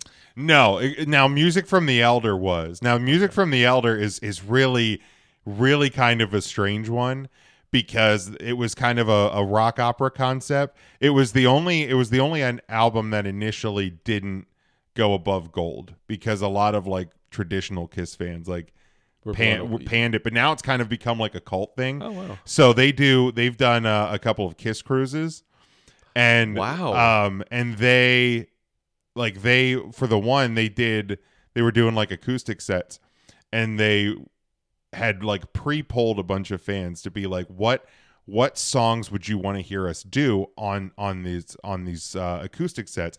And a lot of people were saying that they wanted to hear stuff from music from The Elder. So they had to go back and relearn these songs because my gosh, they didn't touch these songs. That album came out in, I want to say 79 or 80. Wow. They haven't touched them in 30 nobody liked years. Them, so they wouldn't play them on tour. Wow. And they had to kind of relearn them, and they said it was really cool for them to go back and get these. But yeah, Creatures. Otherwise, they kind of had similar themes, but for the most part, like Kiss's music was just about rock and roll and girls and having fun and like living life to its fullest. So in a way, I guess they were themed, but they were all kind of around. It wasn't like a story. No. Are you familiar with Rush? Yes. 2112. That's like a whole concept. Yeah. From start to finish. So I didn't know if Kiss had stuff like that. No, not really. They weren't really on that. So in the same light of favorite bands and artists, things like that. What band or artist have you seen perform live the most? Dave Matthews Band. I've seen them 3 times. 3, okay.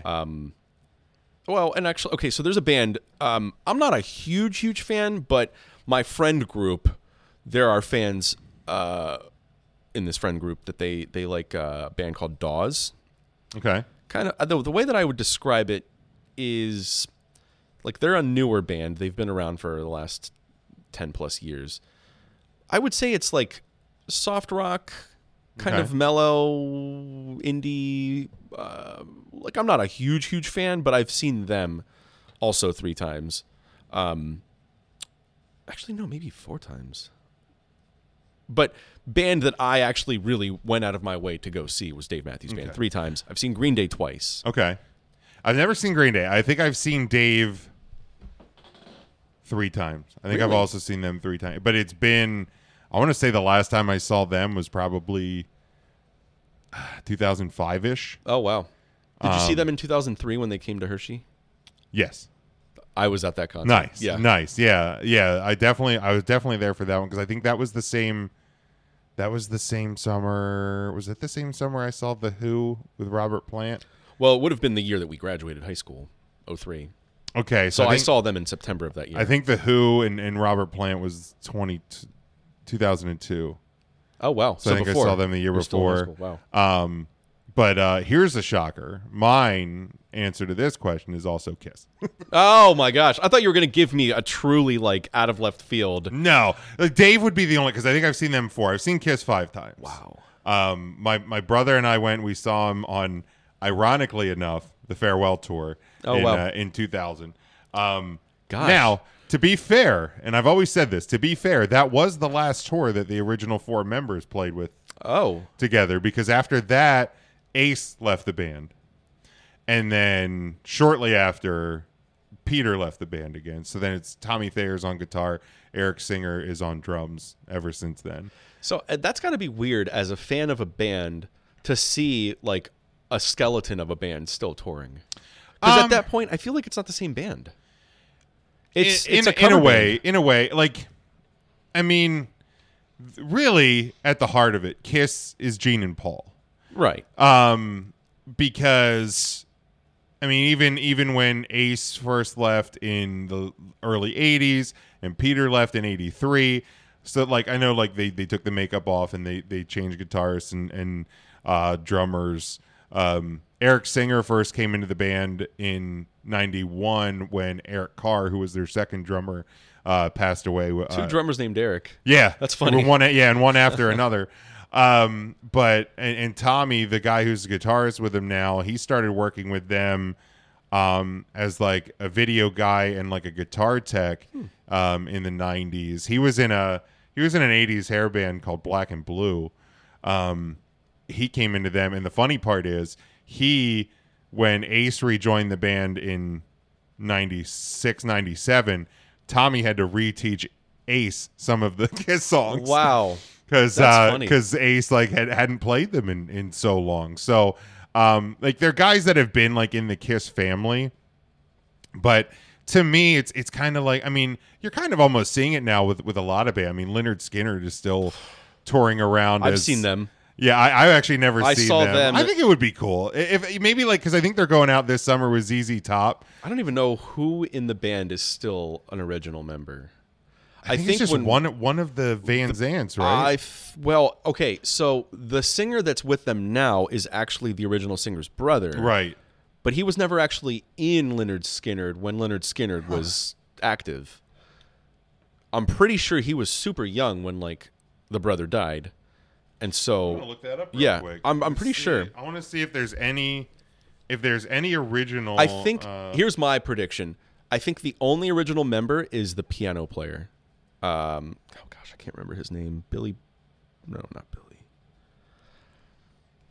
Yeah, I can't. Gary Rossington is the last surviving member. He's been in the band. Is that the bassist? Gary Rossington. Gary Rossington he's a guitarist. Okay. So he's one of the guitarists. So he's the only one that's actually an original. Wow. Okay. So when I saw them, I think he was the original one of. I think he was there, but then the piano player was also there, and there was a moment. I think it was when they were doing Freebird, where the piano at the beginning, he kind of came up on the stage on his piano, and like the piano was kind of like spinning while he was on stage, like pretty slowly. But yeah, it was them. 3 Doors Down. Okay, that was a weird concert. That 3 sounds Doors like Down, a really weird Skynyrd. bill. And then, because like this summer it's Skynyrd and ZZ Top, which I feel like are in similar wheelhouses. But yeah, 3 Doors Down. It was Waylon Jennings' son or grandson, Shooter Jennings. So he was there at that concert too. Okay, so it was like the three of them. Well, I feel like Skynyrd and Shooter Jennings are in the same wheel. But the 3 Doors Down part really is. And I think 3 Doors Down was the opener, or not the opener, the headliner. Okay, I think it was like they were the ones to see. That's wild. Yeah, so this would have been like, I think I was still in high school, so 2002 maybe. Okay. It was when I worked at F97. I got to go to a lot of concerts when I worked at F97. Yeah. Like I went to Blink 182 and met them. Okay, I'm going to see them this summer. Nice. It's Dana's favorite band. That's cool. So she has seen them before. Has she met them before? She's never met them before. Oh, man. But yeah, this will be my first time seeing them. The minute I heard that they were coming back, I sent her a text and I was like, "We're going." Like, just I don't care what we spend, whatever you want to spend. It was just kind of like, wow, because like and so. But yeah, I've seen Kiss 5 times. The last time I saw them was 2016, so I certainly hope that they'll be around one more time so I can see them again. But the reason I said that to her is because I saw Tom Petty in 1999. Ooh. And I fell in love with Tom Petty. I like Tom Petty. And we did our video in ninth grade. Yeah, running in our down broadcast, running down a dream. This day, every time I hear that song, I still think of the weird effects. Weren't we running around with like rakes? Yeah, at the end rakes of it. And brooms. Yep. I can still see that when I hear that song. Hilarious. Yeah. But when it was his 40th anniversary tour, which sadly ended up being his final tour, he was coming to Philly, the Wells Fargo Center. And it was on like a Tuesday night or something, and I was like, I should go. Like I haven't, it had been a long time since I had seen him, and I went.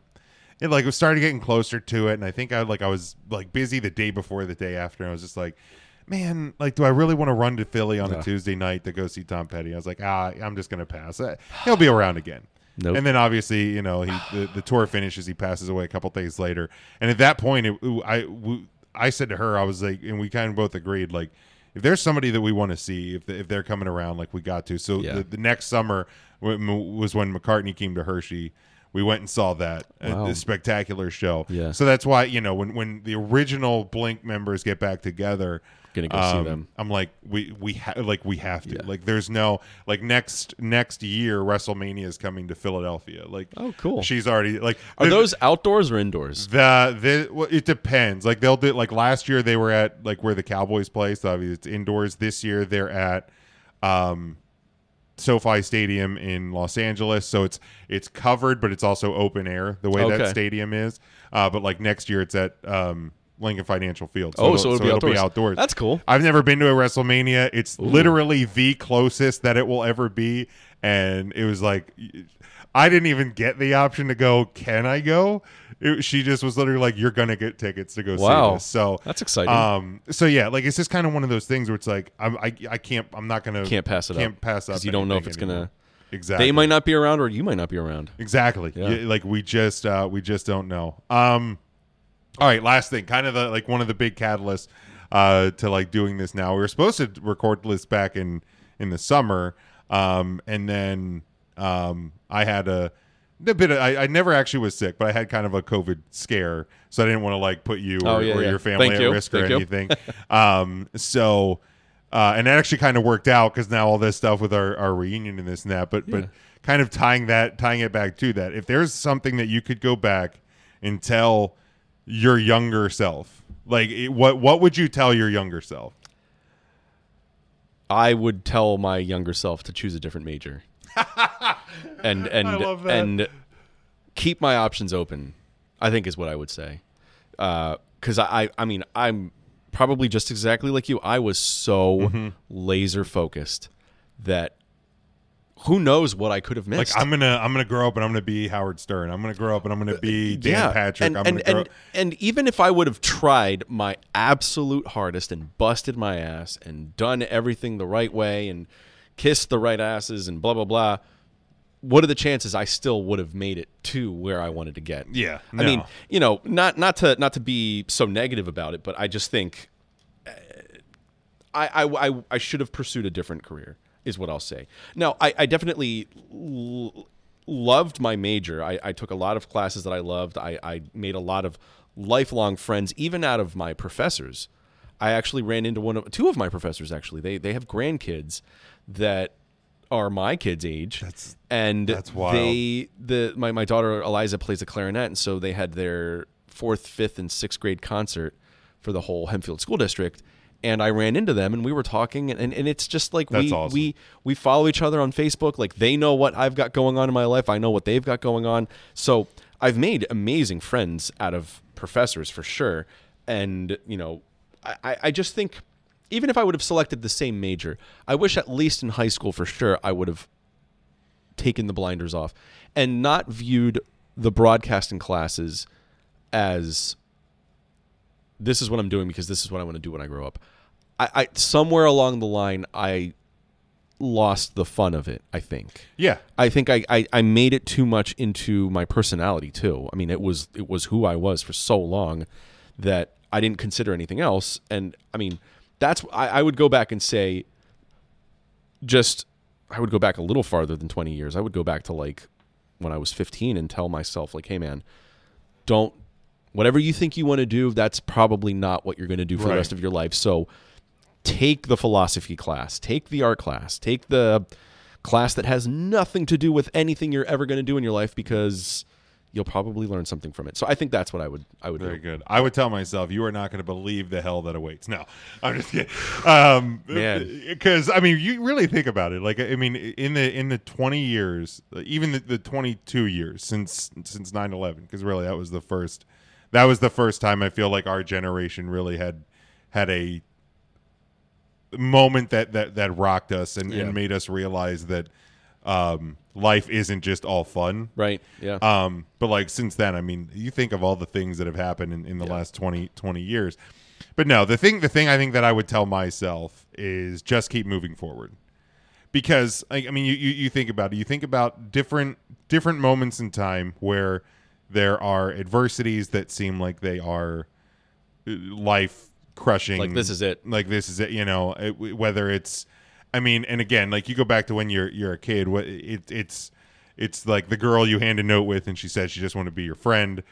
All of those little moments that seem just, man, it is never going to get better. But eventually, like it does. You find the person that you're supposed to be with. You find the job. You realize that life isn't all just about the job and your career and this and that you live your life and you find great friends and stuff like that, and you build things that you enjoy and you're around people that you enjoy, and it does get better. That would be the advice to myself. Yeah, that's great advice. I love that.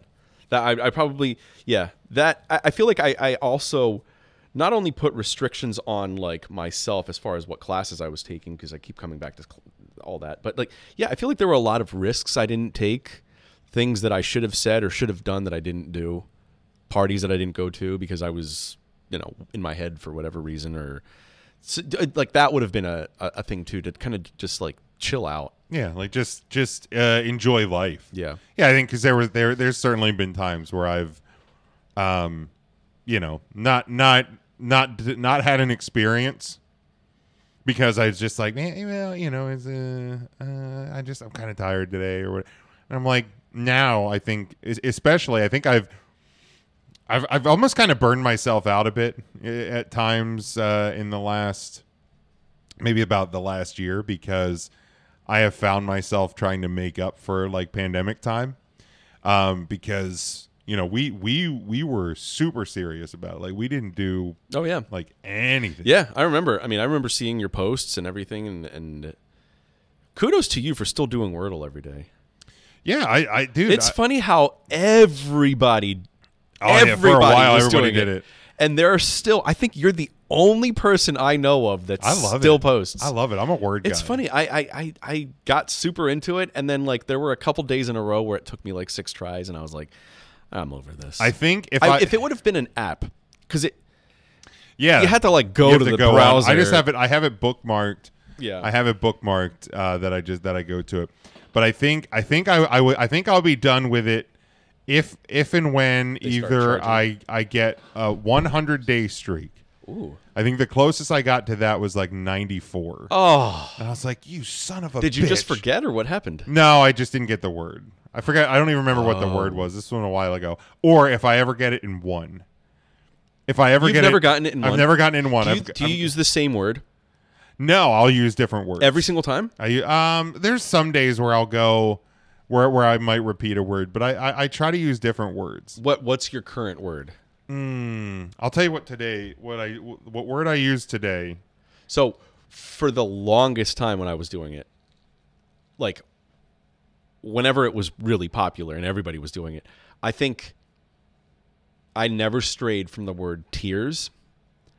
And that always... Wait, TIERS or TEARS? Yep, okay. Because right off the bat, you knock out there's a lot of popular letters, right? Yeah. So that was always very successful. So today I started with tipsy. Tipsy. Today was... and it's whatever word comes into my head. And I usually do it at midnight because... At midnight... Before midnight or once it's midnight? right when it resets. So I'm always awake at that time. Oh my gosh! I'm a late night guy. That's funny. Yeah, I'm a late night guy, so I always get it done. If you look at the timestamp on the story every day, it's usually between midnight and 1 a.m. Wow. But one word I was using for a little while was AIDIEU, AIDIEU, because it knocks out A, I, E, and U. So. I didn't think it accepted other languages. Well, ADU technically is. It's whatever dictionary they use for that. But yeah, that was one I used for a while because it knocks out 4 out of the 5 vowels. Yeah. But then it was like, so sometimes you would get an A and an E, but you still had to place them and get all the. And I'm just like. And I feel like once, because I've heard like people on podcasts and stuff talk about like how that they use it. So I'm like, the New York Times is never going to make ADU the word, so I'm never going to get it in one if I use that word. Huh? So I guess it's kind of like the lottery theory of like instead of like picking my own letters, picking my own numbers for a lottery, I'll just take the random. For me, it's like if I just use whatever word pops into my head at that point, maybe I have a better chance of hitting it in one. I don't know. Do you play the lottery? No, I was going to say very seldomly. Like, look, when the Mega Ball or whatever, when it's at $1 billion, it gets to like the hundreds of millions or billions of dollars, we'll buy tickets. But like, I don't do scratchers. Very seldomly will we go to a casino. Like, I think the only times I've ever really like hit a casino is if we go see a show like at the Sands Bethlehem or somewhere that there's a casino attached to it. We'll go in and we'll gamble $70, go in, scorch some money on fire and then walk out. Yeah. Have you ever won? So right after we got married, we went up to Wilkes-Barre for a couple of days. There was a really nice hotel up there, and it was right down the street from the Mohegan Sun. So we went in, and I think we each gambled with like $200. Mine, I scorched it real fast. She ended up winning. I forget it was. She was up $100 and some odd dollars, and so I was like, yeah, we walked away with money, and she go like, I was like, we won, and she goes, I won. I go, we just got married. You're married. We now. won. That's awesome. I was like, a week ago you would have won. Yeah. Today we won. That's funny. Like, you're not a gambling guy? No, see, that's the thing. I'm not much of a risk taker. I'm not really either. Yeah, but even like I just the thought of going to a casino or playing the lottery, it's enticing, but like the chances of you winning are so low. So I'm always just like, My biggest problem is if I would do it more, I would get addicted to it. Yeah. I have an addictive personality. I mean, obviously you could like you said, like I attach myself to hobbies and I go 1,000 miles an hour. So yeah, like if I started falling down, like I know a lot of friends that do like DraftKings and stuff like that. Like I'm like, no. I can't because what would happen is like either I would have a really good day and I would try and like turn that into more, or I would just keep losing and I would have this thought like, well, the more I play, like, so I don't do it to avoid the problem. Yep. That's a good reason. That's when it comes to money and stuff that could turn into a bigger problem. Yeah. It's too risky. The cons are too big. I knew somebody who they had lived and worked at a casino in Las Vegas for like a couple of years. And they said the reason they came back is because somebody had come in with a briefcase with, I don't remember the exact amount, but it was a lot of money, and they put it on one. They went to a roulette table and put it on like, on 34 black or whatever, and they lost. And they found the guy a little bit later. He had shot himself in his car, and it was so like, because like here's the deal: when you come in and do that, you obviously you're trying to turn that money into a lot more money really fast because you owe somebody a lot of. So like, yeah, when you start getting into money and so it is way too risky. So like what I love to dip my toe in the sports gambling thing, sure, but I'm not going to open that door because I don't know what's behind that door. You know what I mean? It's better because I don't want to screw anything up. I have a good life. I'm super happy and all of that. It's an unnecessary thing to tap into. Yeah, I mean, I play fantasy football. I do like right now I do like the Super Bowl blocks where it's $10 a block. At most you can win is like that's the gambling that I do. Yeah. It's these one shot like game of chance situations. Yeah, but I don't get into the casino world. Good. I don't get into all of that because it's not worth it. No, it's not worth it for me. Nope, definitely not. Hey man, you got anything to add? This was fun. This is a lot of fun. We could go on for hours. Yeah, we will most certainly. And I mean, we almost went 2 hours. So where is this going to? Okay, so what is the show? So this is Discussions with a Nobody. Oh. And this came from I had blogged. I forget, it was Writings from a Nobody or something like that. And it was a blog that I had started when Trump got elected. Mm-hmm. And it was just like, I got feelings, I got thoughts that I got to get out. And I kind of fell off doing it. And then during the pandemic, like because I was unemployed, I started focusing a lot of energy on my podcast projects. And I was like, well, I have sports and I have wrestling. And then like I have thoughts and things that aren't just wrestling, that aren't wrestling or sports. Yeah. So I kind of morphed the Writings from a Nobody into this podcast, and it's literally about everything else. So that's what this is. That's where it'll go. Who else have you had on? You are the first person locally that I've had. I've had a guy, a friend of mine that I've met through the podcasting world, that he's on my sports show, and I'm on with him and his guys with their wrestling podcast weekly. But he's been on here a couple of times talking about music and different things. But yeah, you're the first local person I think has ever been on here. Wow. But yes, that's where it's gonna end up. Good luck editing this. There's gonna be no editing. I mean, like, I'll like record an intro. I'll throw the music on, and it's just gonna fire up. I've always kind of taken that approach. Like, even if I'm recording a show, I'm recording it as if it's live. Right. Okay. So there's no editing. It's just it's raw. It's conversation. Well, that's fun. It's because that to me it's more genuine that way, because you can sit there and you can pluck out every and cough, sneeze, breathe. But that's not how people talk. It's not how people talk. Right. I would rather and really with this one, it is discussions. We're sitting here talking. I gave you framework, ahead of time, but you didn't know the specific things I was going to ask for the most part. So that's the way I like it. I like free flowing. It's fun. This is fun, man. But yeah, I definitely had a blast. We'll certainly do this again. But man, it was a blast. Let's add another podcast to it. Let's do the What's Happening at Warwick. Yeah, and you know what? Interview high school. Yeah, we will certainly talk about that because that's fun. Even if it's fun. just a short little series. But I like that idea. I like that idea. Well, Eric, thank you, thanks, man. I appreciate it.